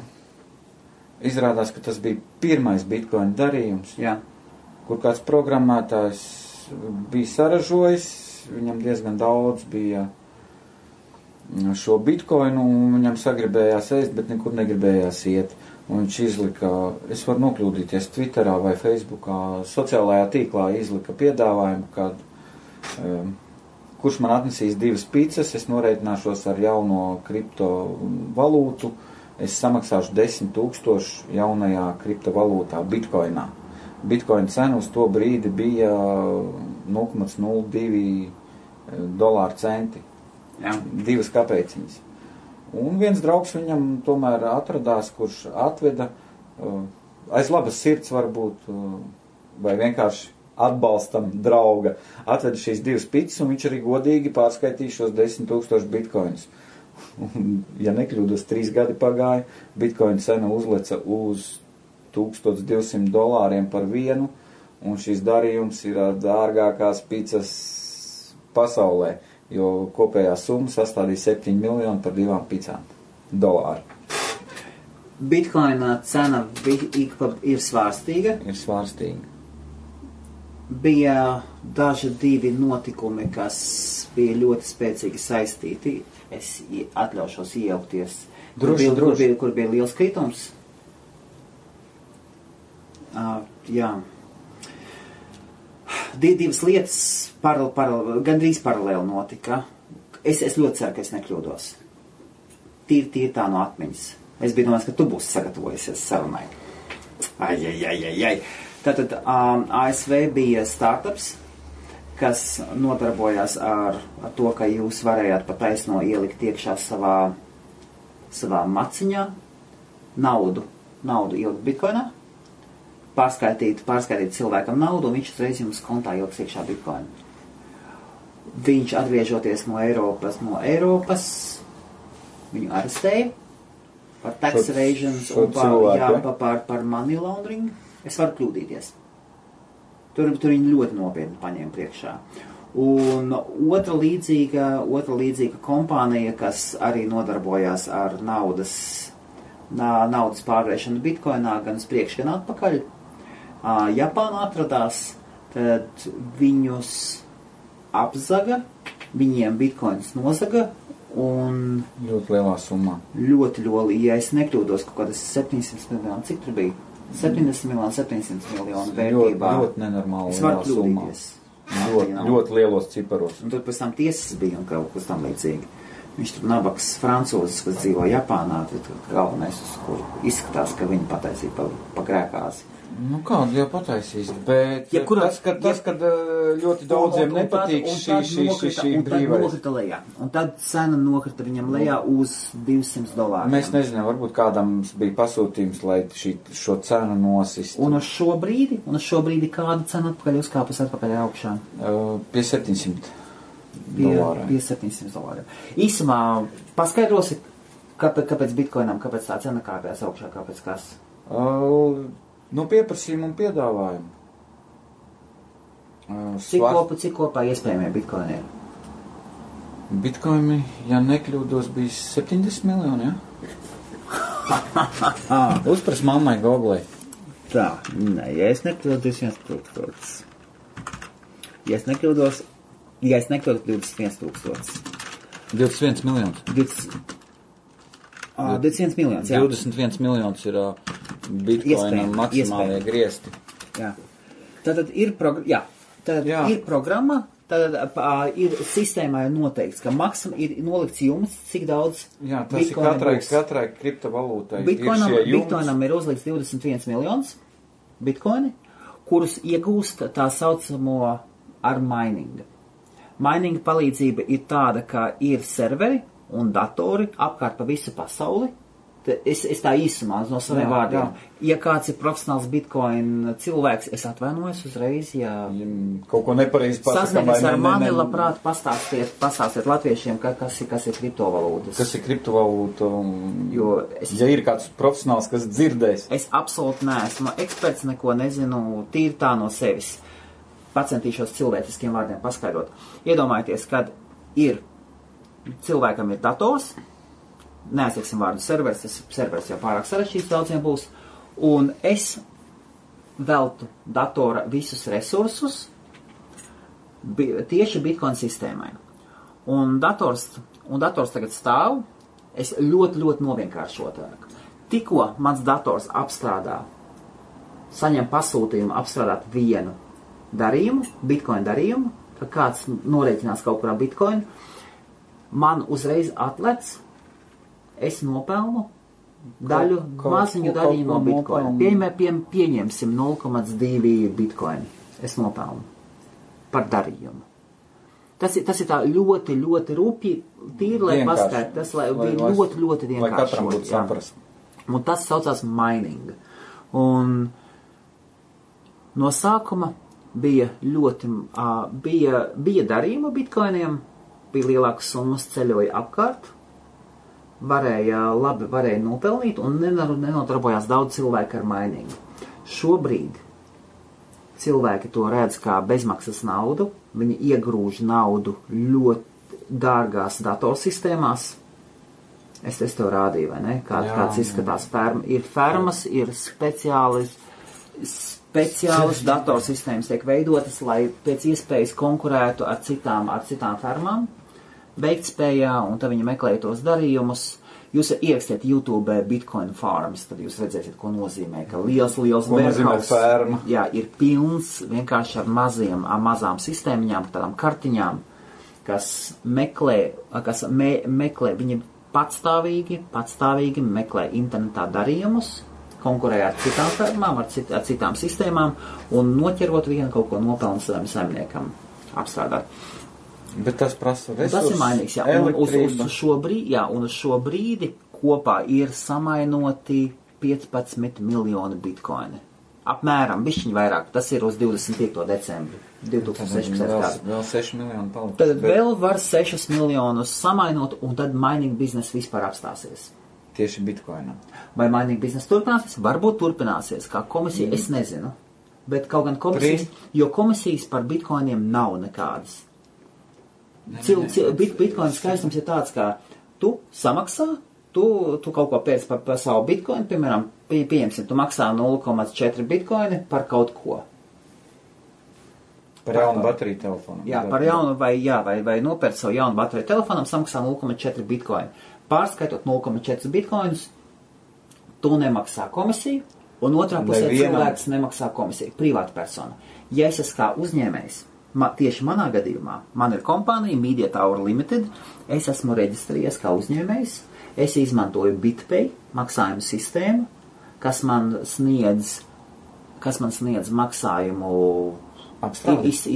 izstrādātu maksājumu sistēmu, jau kā software, kā programmatūras pielietojumu, un kur es varu integrēt sagatavotu, integrētu risinājumu mājaslapai. Un par to es maksāju 1% no darījumiem. Nu labi, vismaz kaut kāds cilvēcīgs tas cipars. Salīdzinot ar PayPal, ja nekļūdos PayPals,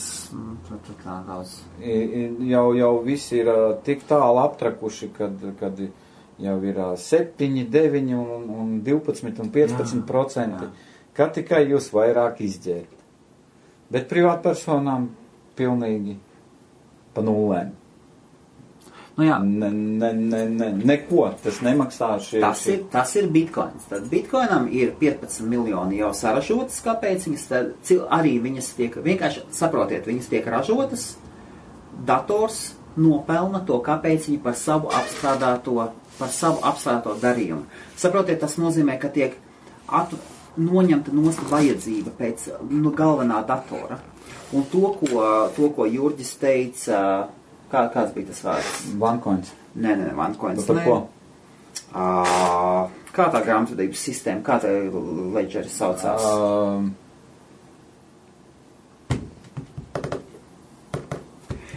Tīklu mārketings? Nē. Par ko? Ok, un tagad iedomājieties, pa visu pasauli apkārt dators strādā, ja es nekļūdos, tad katrs darījums katram darījumam ir tāda lieta, ka katrs darījums tiek dokumentēts, Jā. Viņš automātiski saglabājas, kā tas saucās? Blockchain. Tas saucās blockchain, jā. Tas ir blockchain, tad iedomājieties, ka grāmatvedis sanāk rakstīja, pārdots tik, un tad šie blockchain saucamie ir tās grāmatvedības listes, viņas saglabājas uz visiem datoriem pasaulē. Tikai otra puse, tas, kas saglabājās, cilvēki paliek lielākā daļa anonīmi. Bet visvairāk jau ažiotāža iet par pašu blockchain sistēmu, kā drošības līdzekli. Kāds blockchain? Tāpēc, kad visi darījumi tiek ierakstīti. Jā. Tu nevari pa vidu izraut kontekstā kaut ko un pārrakstīt. Jā. Tev jāpāraksta viss šī virkne, lai kaut ko izlabotu. Tas domāts zakšanai, laupīšanai, vai kā to noformulēt. Bet tomēr Bitcoin var nozagt. Bitcoins ir nozagts. Un ja viņa nozog, tad tas ir ar galiem. Es neesmu nevienu reizi dzirdējis, ka Bitcoins ir atgriezts. Nē, tas ir ar galiem. Un vienīgais veids, kā viņas nozog, starp citu, kā zog kriptovalūtas lielākoties šodien, taisa maksājumu sistēmas, saucamos maciņus, kas atļauj jums pārskaitīt naudu, un daudz, un 90, es esmu dzirdējis, ka 90% plus maciņi ir izveidoti, lai zaktu bitcoins. Tas ir man ceļā izmānīt informāciju, lai tiek klāt. Izmantojiet lūdzu tikai pārbaudītus maciņus. Starp citu, bitcoin.org man tā liekas var ieiet iekšā, un viņi parādīs maciņus, ja es nekļūdos bitcoin.com vai bitcoin.org. Un tur parādīja dažādas maciņas un kriptovalūtas. Viņi strādā ar dažādām kriptovalūtām, ne tikai bitcoin. Bet tajā pašā brīdī bitcoin nav nemaz tik smaidīgs par OneCoin. Dzīvosim, redzēsim, ir laiks rādīs, bet par pašu blockchainu pašreiz, jā, Helmuts pamanīja, ka es pierakstīju. Igaunijā laikam grāmatveži paliks bezdarbnieki. Kāpēc? ID kartes uz blockchain sistēmu, ieņēmumu dienests Igaunijā pāriet uz blockchain sistēmu, atskaites elektroniskās. Vairs nevajag grāmatvedim. Viņi kaut kā uztaisīja automātiski. Ja tev kontā ienāk, tas tieši par kompānijām, jā. Uzņēmumiem. Uzreiz pavēl šmugulēt viss. Pavēl šmugulēt. Tev ienāk kontā naudu, viņi uzreiz paņem savu daļu, uzreiz ieņēmumu dienestu. Kā to var darīt? Nezinu. Interesē pārvocies vairāk. Tev ienāk 10 000. Dievs, ka man nepatīk. Nopietni? Nopietni. Tas ir viedoklis vai tas ir kaut viņi kur dzirdēts? Dzirdēts, viņi jau Igaunija praktizē. Bet, ja es nekļūdos, Igaunijā ir stipri mazs. Atkarībā pēc katra uzņēmuma, tad tur ir mikro uzņēmumiem, lieliem uzņēmumiem, nodokļu sistēma laikam ir dažādi. Mikro uzņēmumiem viņi ir maziņi, tātad no šiem 100 eiro, 9 eiro uzreiz aiziet uz valsts kasi. Varbūt pašā gada beigās pārrēķinsiet, ja? Vispār doma ir interesanta. Un tā nauda, kas paliek tā uzreiz ir tava, un tev nav jālauz galvu, ka tu neesi kaut ko samaksājis valstī. Okay. Tas ir mans gadījums tagad. Viņi izvairās cilvēkiem vieglāk un izvairās no parādniekiem. Jā. Piemēram, manā gadījumā Es tagad esmu uz šitā grāmatļa uzkāpis. Grāmatvedis man saskaitīja, nodeva atskaitu, man paziņoja par summu, kas man jāsamaksā nodokļos. Es tā viņu paskatījos tā. Grūti nopūties, ja? Nu, vecīt, nu nevarēja norakstīt kaut ko. Teiksim atklāt. Visi, ka nē. Domēnos ieliktā nauda ir ieguldījums. Un par to tā ir peļņa, un par to ir jāmaksā nodokļi. Un tagad nācās naudu, ko nodokļu tā tiek noformulēta kā peļņa? Jā. Tieši tā. Es redzu tavs, ka un es tieši tāpat pasmaidīju. Un man arī bija un nauda nav, un tad. Bet Lielbritānijā sistēma ir ļoti laba gadījumā, ja jūs strāpaties, ka jums pēkšņi parādās, ka jums jāsamaksā pietiekoši liela nodokļi. Mans ieteikums, tas gan nav saistīts ar šodienas sarunu, pazvaniet uz Lielbritānijas nodokļu dienestu, uz Revenue Service, paskaidrojiet savu situāciju, viņi paskatīs, ja jums tas ir pirmo reizi, piedāvājis jums dalītos maksājumus. Cepuri nost. Man šeit ieņēmuma dienests ir ļoti civilizēts, un viņš ir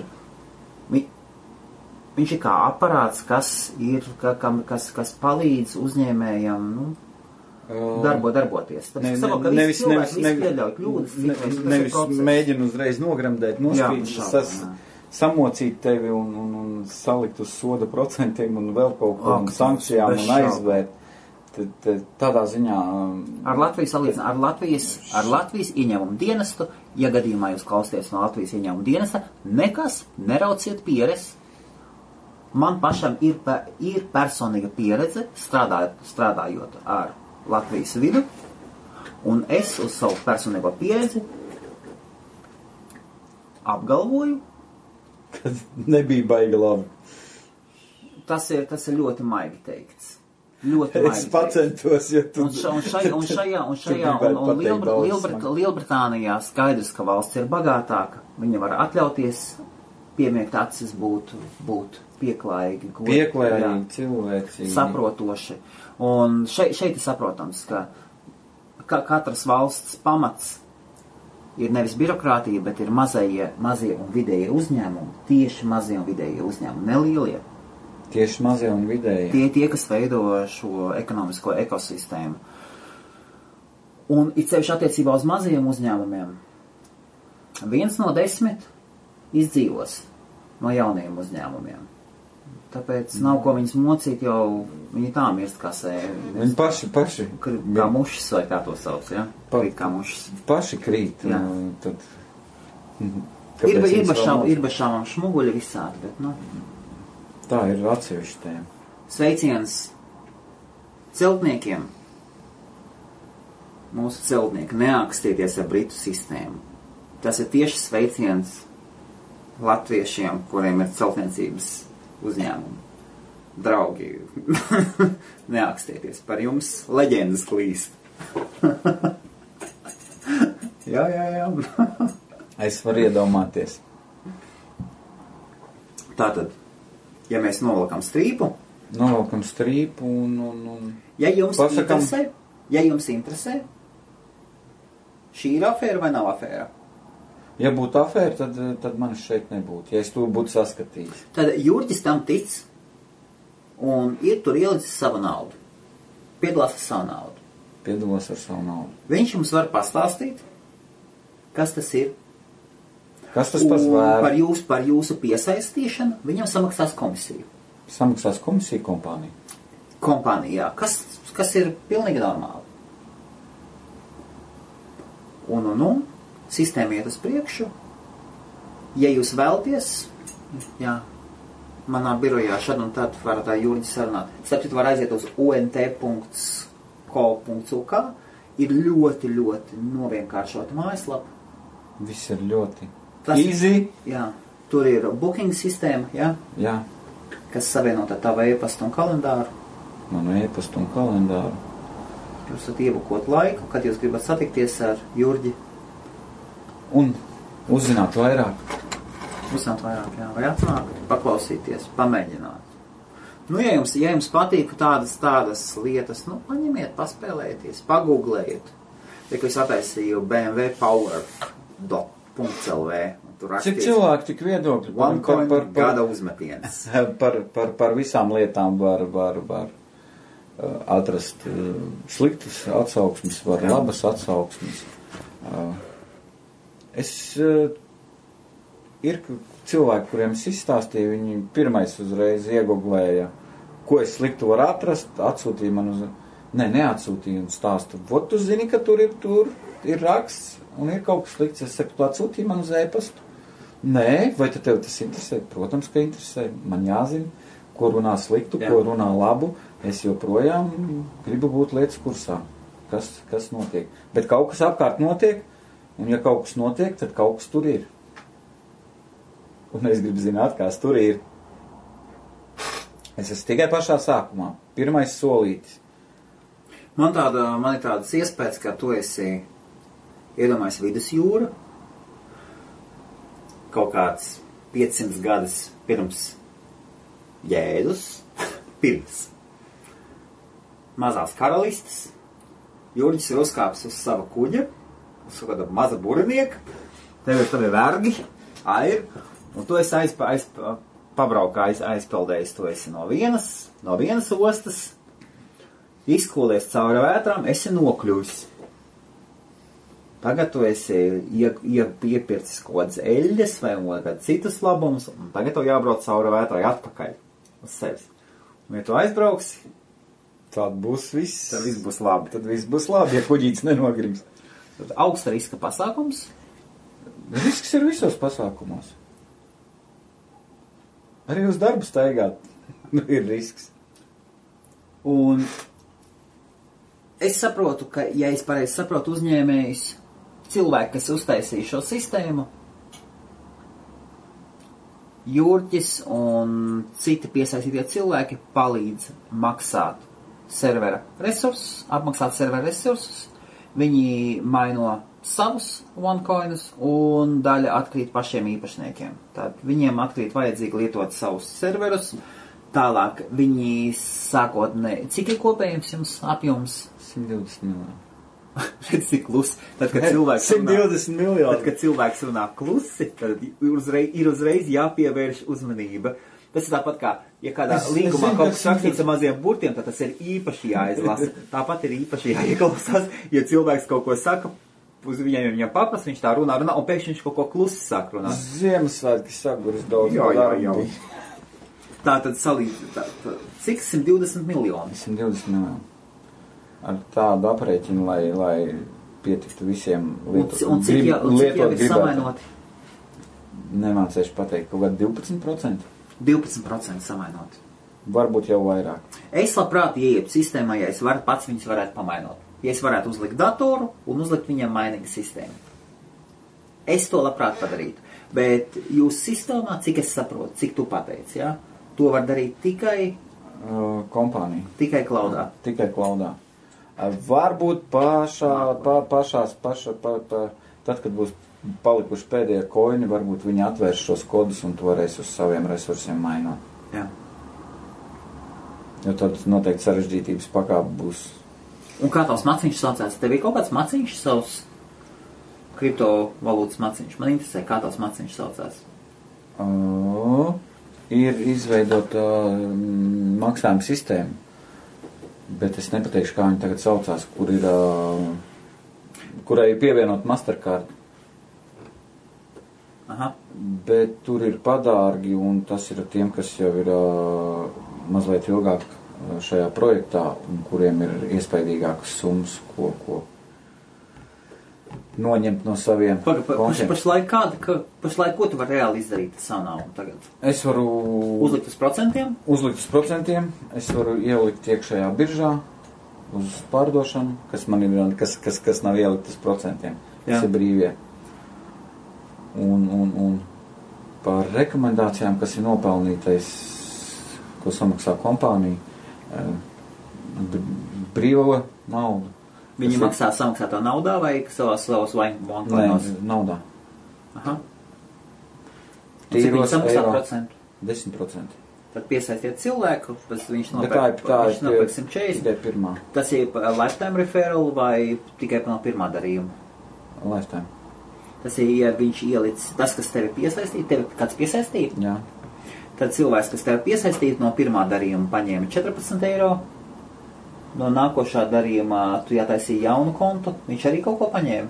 Jā. Viņš arī dabūja, jā? Arī 10%. Arī 10. Tad viņš reāli $100 nopelnīja tikai tāpēc, ka ir piesaistījis tevi. Jā. Tā 1000. Eiro. Eiro, ne dolāru. OneCoin magnāts. Apsveicu, var paspiest roku. Tev ir kriptovalūta, 5000 eiro vērtībā. Kāda plāna tālāk? Iegūt informāciju un? Iegūt informāciju, mācīties pašam un stāstīt citiem.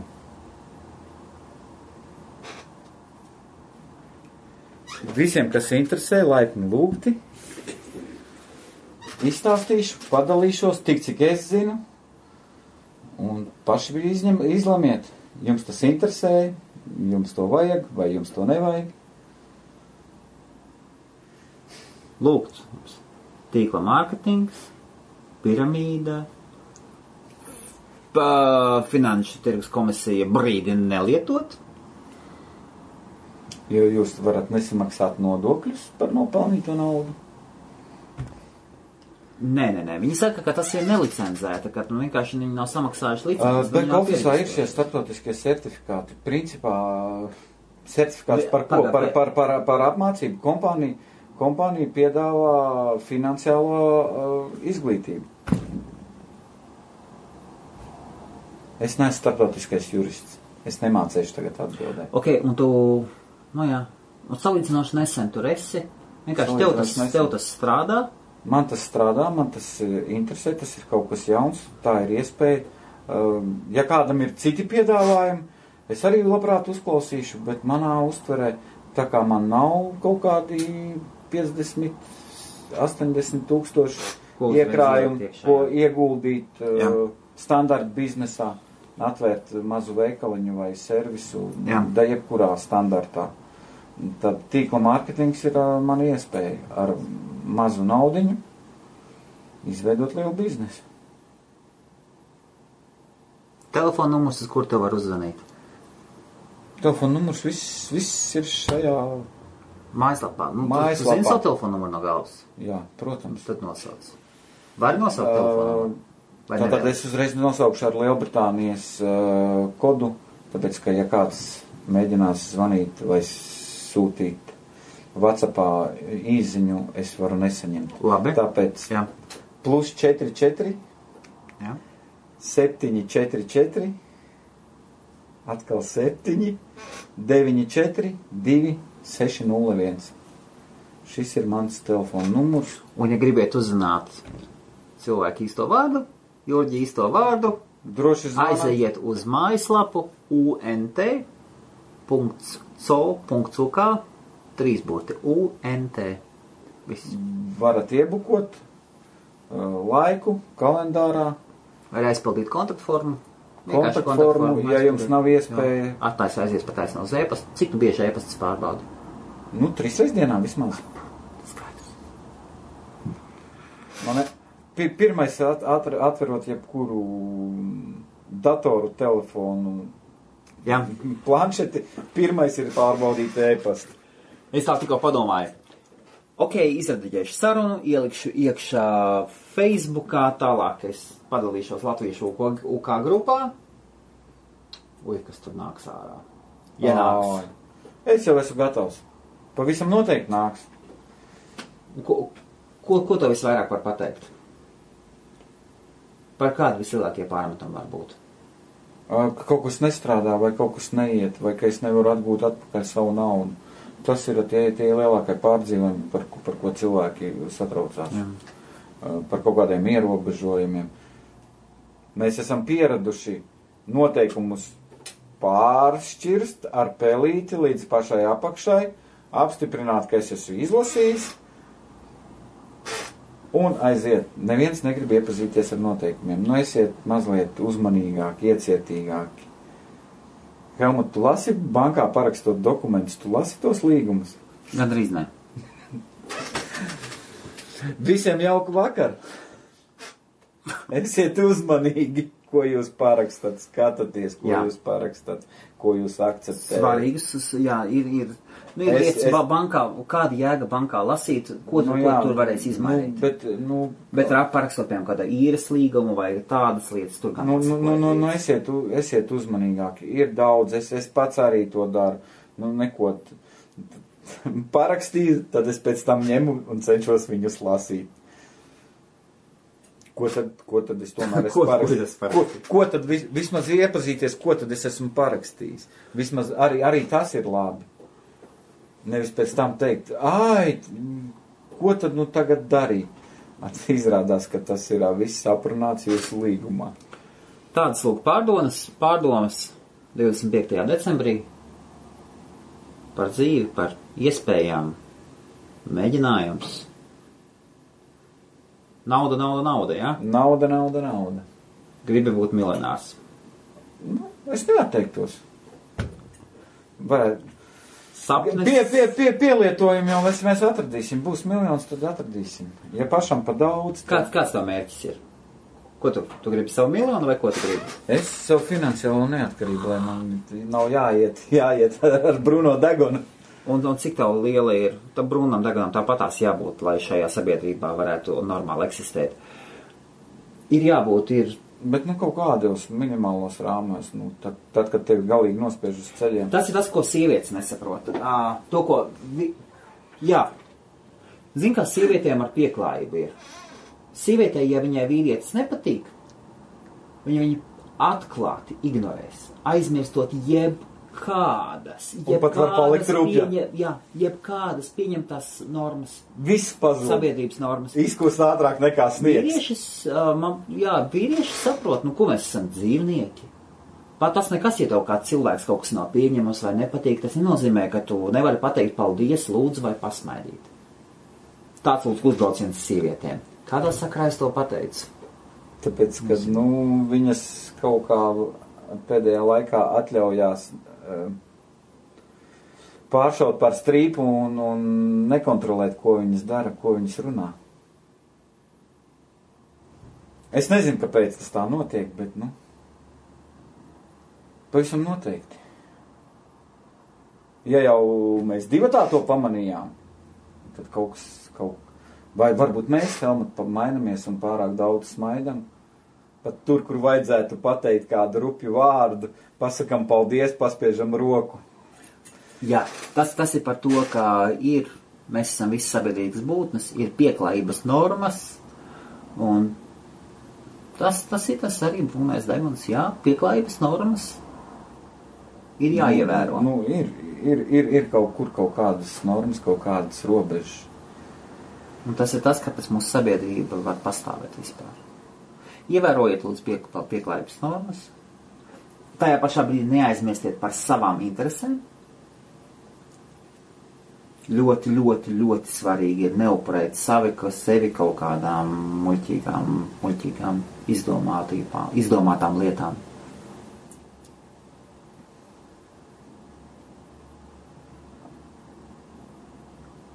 Varbūt, Helmut, beigsim. 20 minūšu nobeigums man. 20 minūšu nobeigums? Man šie nobeigumi visvairāk patīk. Ok. Es no savas puses pateikšu. Droši saki. Es pateikšu. Es tagad domāju, ko pateikt.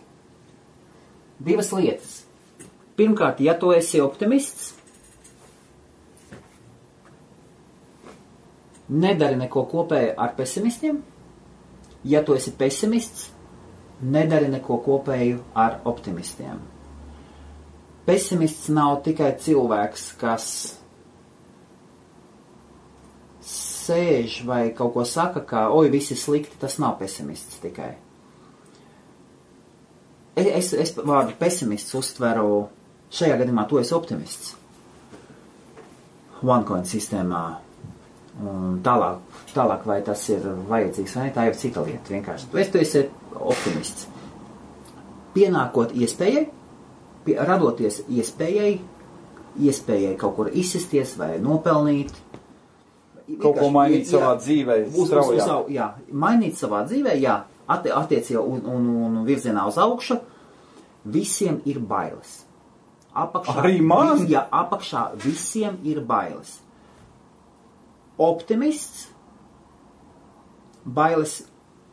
viņam arī būs bailes. Man arī ir bailes. Viņš par spīti bailēm, viņš rīkosies. Pesimists nerīkosies. Izdomās atrunu. Tas nekas, tālāk es negribu noniecināt cilvēks, jo ir cilvēki, man tā pēdējā laikā bija atklāsme, ka ir vienkārši šie cilvēki, kas ir pesimisti, nu nekas, dārgie pesimisti, strādājiet ar savām bailēm. Jo ja jūs nevarat kaut ko izdarīt, kaut kam pārkāpt pāri, tikai, ja jūs kaut kam nevarat pārkāpt pāri, padomājiet, varbūt tur tiešām pamatā visam ir bailes. Bet, ja jūs to nevarat izdarīt, nekas. Man ir draugi pesimisti, un super. Un starp citu pesimisti, es negribu rupi teikt, sivēni, viņi labi dzīvo. Lielbritānijā pesimisti ļoti labi dzīvo. Viņam ir labi savā komforta zonā. Jā, viņi neriskē, līdz ar to viņi nezaudē.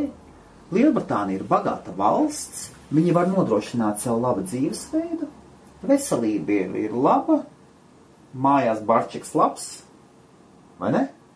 Ko? Viss kārtībā, ja? Galu galā viss ir kārtībā. Vienkārši tīri cilvēcīgu iemeslu dēļ, nevajadzētu pesimistam neko darīt kopā ar optimistu. Un optimistam nevajadzētu kopā neko darīt ar pesimistu. Tas ir mana brīža šī atklāsme. Un otra lieta, vēlreiz, dārgās sievietes, jomajo. Tu nevari viņām nepieskarties. Nevaru nepieskarties.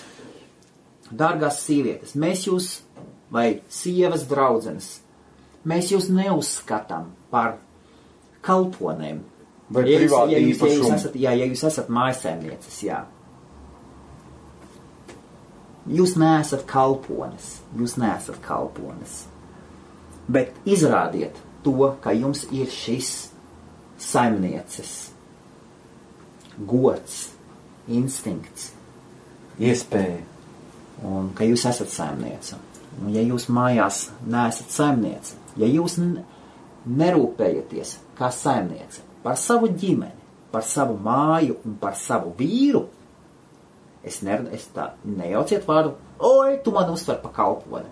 Nē. Jūs ļoti daudz ko liekat uz strīpas. Vīrieši ir poligāmi radījumi, kas skatās uz bruņšiem apkārt. Viņi ir pieradināti meža dzīvnieki, ielikti monogāmijā. Sievietes ir monogāmas pēc savas būtības, radības. Monogāms tas nozīmē veltīts vienam partnerim, poligāms, kad dzīvo vairākiem partneriem. Mūsu sabiedrībā ir tā iekārtots, ka visi ir monogāmi, bet pēc savas būtības vīrieši ir poligāmi, sievietes monogāmas. Nenolieciet vīrieti brīdī, kad cita sieviete viņam varēs atgādināt par citām iespējām. Padomājiet par sevi. Pamodināt mednieku? Nemodiniet mednieku. Tas ir, es to redzu. Dzīvnieka instinkti ir visspēcīgākie instinkti. Uika, es dabūšu no sievas tulies iekšās. Bet dzīvnieka instinkti ir visspēcīgākie. Paskaties, ko dara vīrieši sabiedrībā, kad viņam ir jāizdzīvo. Pat paši vājākie cīnīsies par savu eksistenciju uz šīs pasaules ar zobiem, nagiem, ragiem un visām iespējamām un neiespējamām iespējām. Izveidos mazas apvienības, mazas bandas un cīnīsies par izdzīvošanu. Ja? Šis mednieka instinkts nekur nepazudīs. Viņu nevar izdedzināt, izskaust. Dargās sievietes, ja jūs vēlaties vīrieti, kas jums mājās sēž kā mājasēmniece apkārt skriet ar priekšautiņu, nu labi, zāģējiet viņu, zāģējiet. zāģējiet. Un tad varbūt jums izdosies dabūt vīrieti, par kuru jūs nevarēsiet palepoties. Ka mans vīrietis ir tāds, aiz kura muguras vai sāna, aiz kura muguras var nostāties briesmu gadījumā. Kā? Var nostāties virtuvē aiz katliem noslēpties. Ar pannu ir ļoti labs instruments. Ļoti labi saprotu, par ko es runāju. Man šīs divas lietas uz gada beigām sāp. Man arī ļoti sāp. Jā. Un es nesaprotu, kāpēc. Jā. Kas notiek? Es jau neesmu bezpalīdzīgs. Es pats to varu izdarīt. Un latvieši, mēs ļoti bieži dzirdam, ierakstās, mēs ļoti bieži dzirdam, ka latvieši saka, es ar latviešiem neko kopēji negribu darīt. Pačukstēšu. Lietuvieši ir ritīgi cūkas. Es esmu pa pusē lietuvietis. Tu zini, kā lietuvietis? Latvieti tā neapēdīs kā lietuvietis. Ai, viņiem vēl labāk apetīti par latvieti. Man likās, ka labāka par latvieti vairs nekur nav. Es ļoti bieži dzirdu, kad cilvēki sūdzās, ka latvieši vislīlākie cūkas un angļi mūs integrēsimies angļiem iekšā. Te ir tāda lieta, ka uzmest tevi kā cilvēku var tikai savējais. Uzmetīs tevi tikai cilvēks, kuram tu uzticēsies. Piemēram, ja Jurģi tagad kāds var uzmest, tad tikai OneCoin sistēma, kurai viņš ir uzticējies. Neviens cits viņu uzmest nevar. Pilnīgi neviens, vai ne? Nav kam.